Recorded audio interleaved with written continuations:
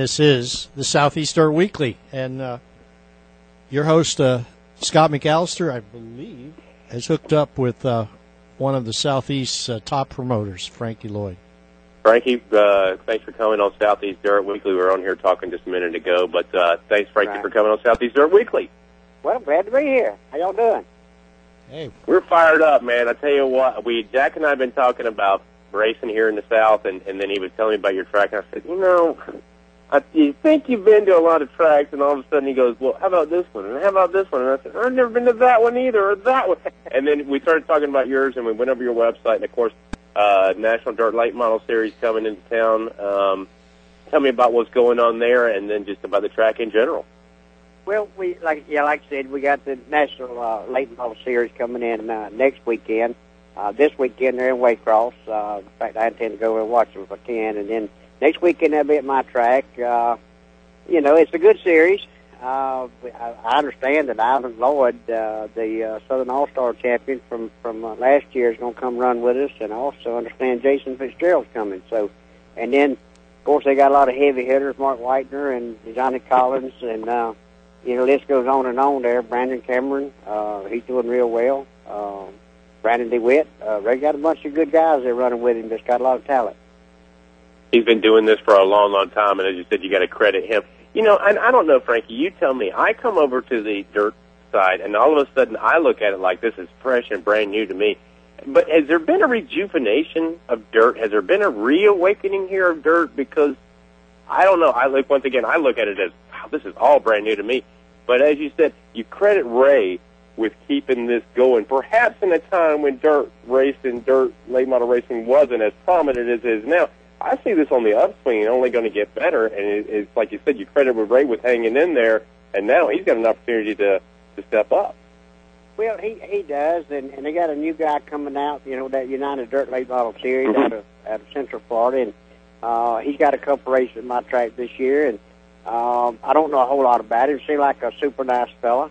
So it'll be interesting to see what happens. There seems to be plenty of cars around for both series. It's just both of them got different ideas about what they need to do, and Ken Kenny's been getting quite a few cars at his tracks. In fact, more so than Ray's getting. And there's some people that like Ray, some that hate him, and some that argue with him, and I'm sure to get the same way with Kenny eventually. But, everybody's the savior that first year. Yeah, but they're both good guys, and you gotta have people that like Paul Purvis up in Swainsboro, Georgia, that likes racing. Myself, the gentleman down yonder in Ocala that redone that track back to dirt. Mm-hmm. You got Volusia, you got of course I don't think that Dirt Motorsports bunch is too smart, but you got Todd and Al and those guys down there in East Bay. So you got some good tracks around and some good people promoting them that love racing. And I think the difference in opinions is a good thing, to be honest with you. Somebody may say, dude, I like this part of the show, and somebody may say, this, I like this part. Well, you know what? There's something for everybody there. So I think that's a good thing about it. There is, and each track is different, in his own style. And we raced it at Ocala back when it was dirt years ago. We raced it at East Bay with my boys. We raced at Volusia. I keep changing mine, but I think I'm pretty much where I'm going to keep it now. Trying to find what the racer like that they'll come and race with you, and but as we all know, you can't please all the racers all the time or any time really. But at least there's some of us out there trying, and of course there's still a lot that don't care. We've lost, I understand, 3 tracks in Georgia, Albany, Douglas, and now I understand that Augusta, Georgia is closed up. So, it's tough to keep them going because they right now with the economy so bad, tires cost more, gas costs more, just to get there costs more. So it's getting tough for us. Yeah, I mean, it's obviously tough, and you guys at Golden, it's not a cakewalk for you either. You constantly got to be coming up. I mean, you use the good things that happened for you in the past and keep using them, but you got to come up with new ideas all the time, and this is not something you can sit back and rest on your laurels because you guys got some big. I mean, you have the biggest of the bigs come in there to your show, and then the next week you still got to have a local show, so you can't just rest on your laurels and go, oh well, you got to come up with something new. Well, you do. You got to stay on your toes and you know, to try to figure out what you need to do. You know, I feel like bringing the big guys in is a boost, because people that love racing, whether they drive hobby stock, pure stock, limited sportsman, or late model, whatever, everybody likes a good race. Even the pure stocks or the hobby stocks can put on a good race. But bring these hot dogs in, they're the best in the United States that come in, and I think people enjoy seeing them once in a while. I have made a lot of money on some of my big shows, and Lord knows I've lost a bunch of money on some of them. But you know, in the end, as long as it kind of balances out, you can still do it and have fun.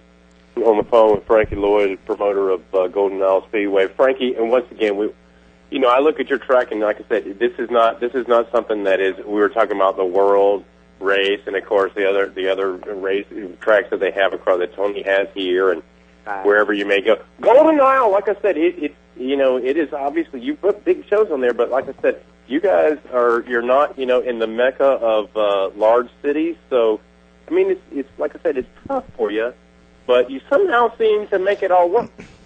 Well, it's one of them deals that, you know, Volusia and East Bay's been around forever and ever, and they've got their thing established. Everybody knows where they go and come Speed Week.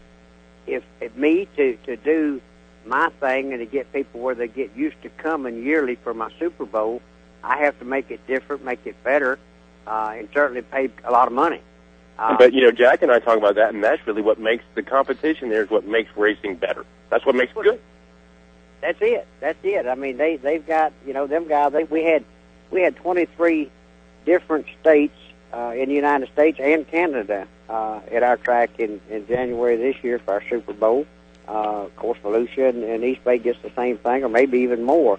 But, you know, I'm building my thing kind of like Tony Stewart's got the dream and the prelude to the dream.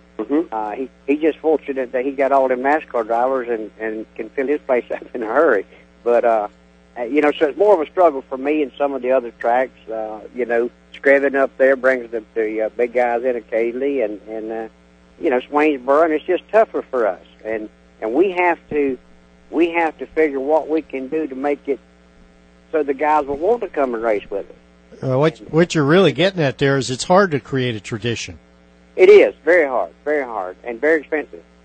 Yeah. Very expensive. And so, yeah, I mean, it's like I said, you have to become really innovative, because throwing money at it is, I mean, I don't think that's the answer. I mean, I guess a bigger purse is always a good thing, but I think to actually bring not only race car drivers in, but the fans in, you got to come up with an entire show. I mean, it's got to be an event, not just a race. Yeah, well, that's true. You got to have the whole package there. You can't just throw money at things and make it work. You've got to. Well, like I told you earlier, I've been changing my track. I've changed it 4 times in 4 years, and trying to get the ultimate in what the guys like. If the racers like what you provide, they'll come. You have to earn their respect. When I came out there, nobody knew me from Adam, other than the people that we race with out here in the Southeast, and even those guys didn't know a whole lot about me. But the hot dogs, they gotta, you gotta win their trust, so that when you tell them you're going to do something, that you will do just what you tell them.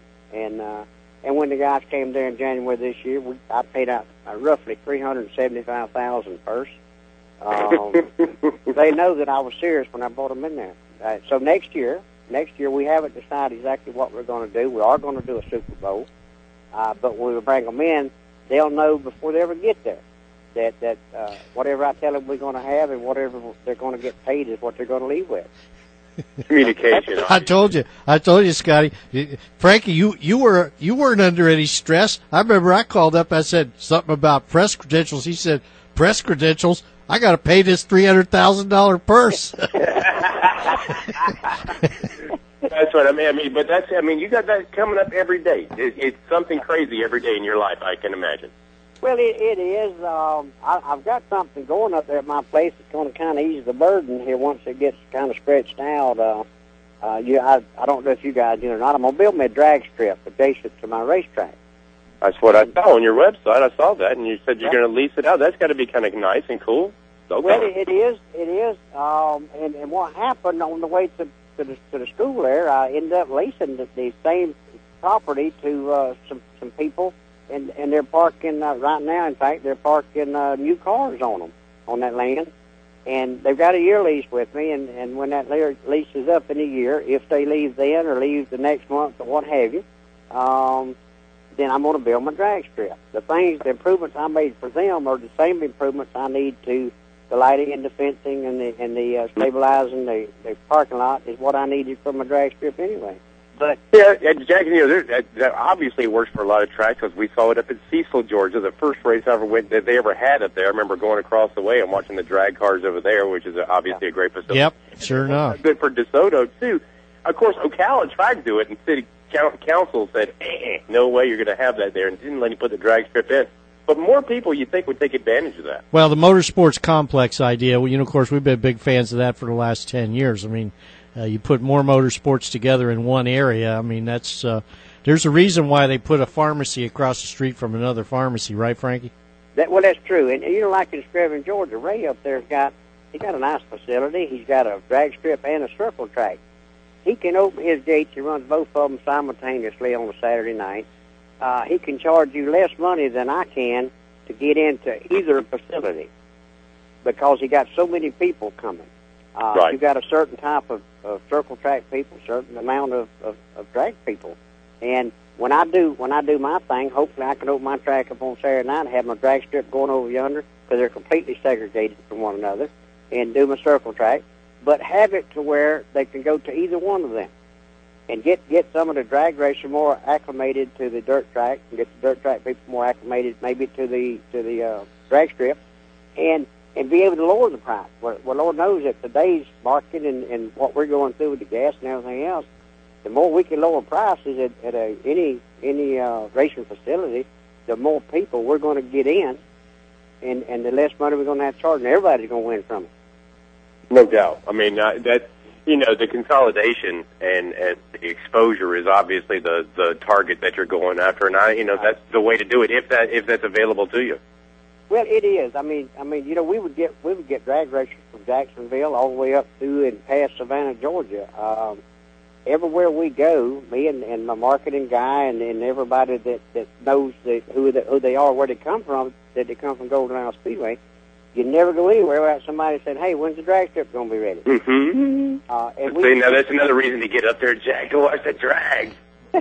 Well, it is, and you'd be surprised at the amount of people that says and tells me and my marketing guy, "Hey, when you get that thing ready and you're ready to sell signs and advertisement up there, you come see us." More so than we do on our circle track. Yep. See, that's what we found out in our with Real Racing USA, because though Stevie Latemp is off right at the moment, last year we did a show every week, a drag racing show, and the numbers on that drag racing show right out of the box were matching and then quite higher than the stock car traffic.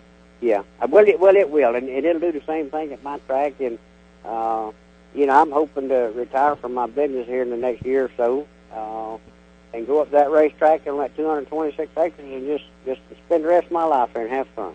There you go. That's definitely the way to do it. But right now, like I said, you're having fun, but man, it's hard work around there. Like, I know you're going a million miles an hour. Tell me about, I know you got this race show coming in this next week. Tell me about some other shows that are going to be happening here in the 2008 season for you. Well, we like I say, we got a couple of the United Dirt Racing Series with Ken Kenny coming up there. We still got our, of course, our big deal will be the showdown on the coast that Ray Miller's been having at different tracks for years, ever since it's been started. And I think it was in Savannah for about 9 or 10 years before they come down to my place. And we're going to have it there as long as Ray will put up with me.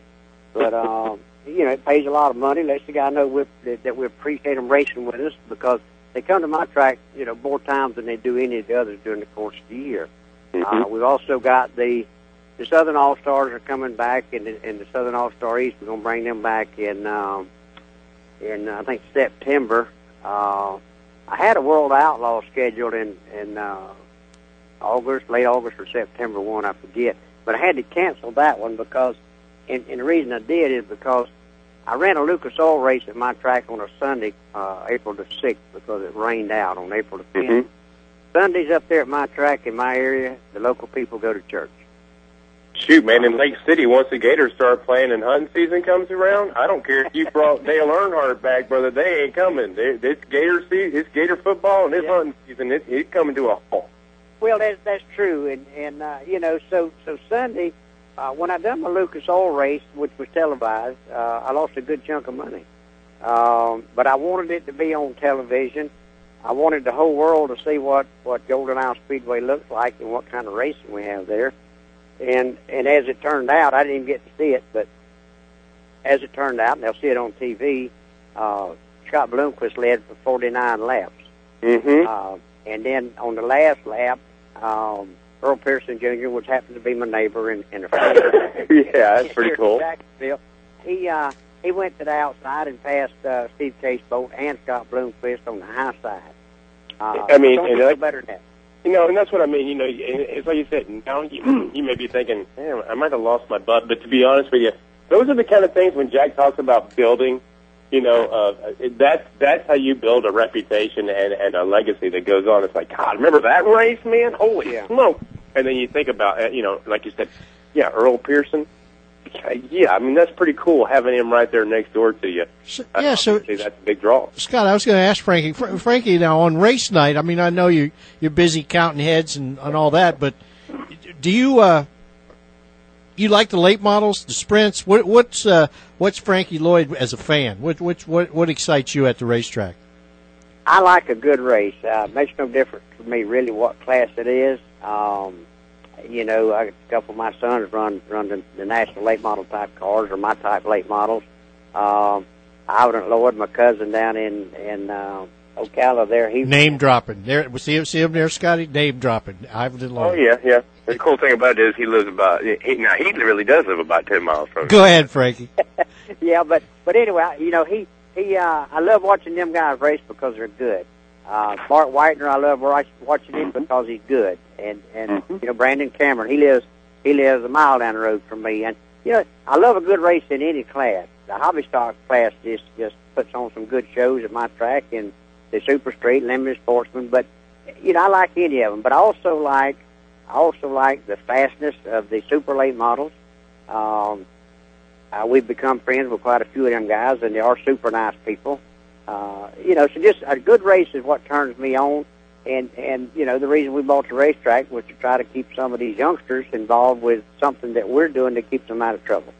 So those are the things that I get after, and you know, of course, you know, if I make some money along the way doing what I love, then it's a sure enough a win situation for me. There you go. Like I said, man, there's nothing better than you keep the you keep the crowd that's around you and your neighborhood and your environment there that's around you, keep them involved in it, and then you peak everybody every once in a while, just like you said. Yeah, that's a pretty good peak when you can bring in Earl Pearson Jr. and have him pass Steve Casebolt, you know, and the rest of that group, and Scott Bloomquist on the final lap.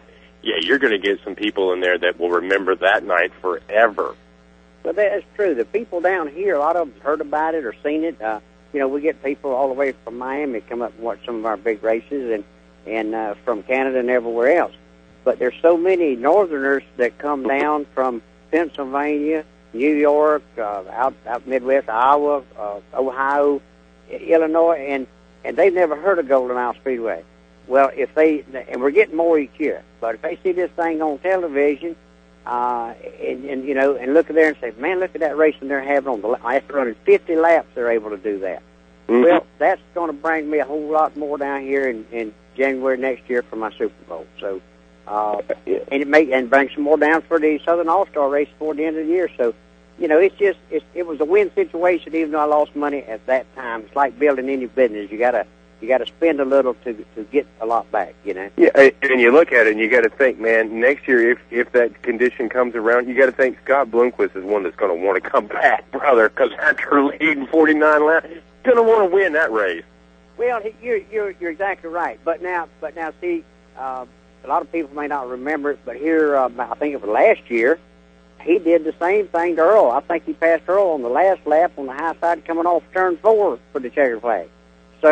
So, I mean, that's already happened, you know, one passing the other at the very end there, and like I said, the tables was turned the first time. So that tells different people that are the people that don't really know that, hey, these guys can race. They can race hard. They can run 2 wide, 3 wide on occasion, and they can race right up to the bell ring. And so that's certainly going to make it better.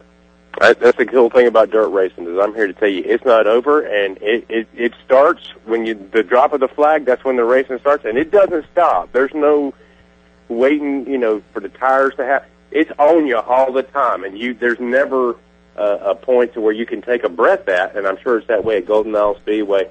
Frankie, man, thanks for coming on Southeast Dirt Weekly here, and I look forward to getting up to see your track and ask Todd and them for some time off and get up there and come up there and watch a nice weekly show and see some of the local guys and maybe check out a big show or two. But thanks for coming on, being a part of Southeast Dirt Weekly.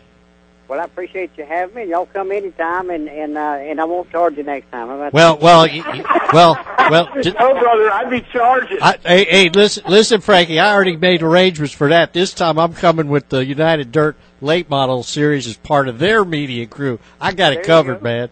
Charge them, man, Frankie. If they come in your gates, charge them.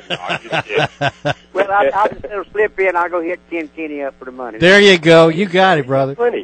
You're right, he does. There you go. All right, thanks for being on board with us, man. Frankie Lloyd, promoter here at Golden Isle Speedway. Well, Jack. All right, Scotty. Man, you get to meet, and that's what I mean. You think you've been to a lot of places, and there you go. Sounds like a great place to go watch a race at if you're in that part of the area.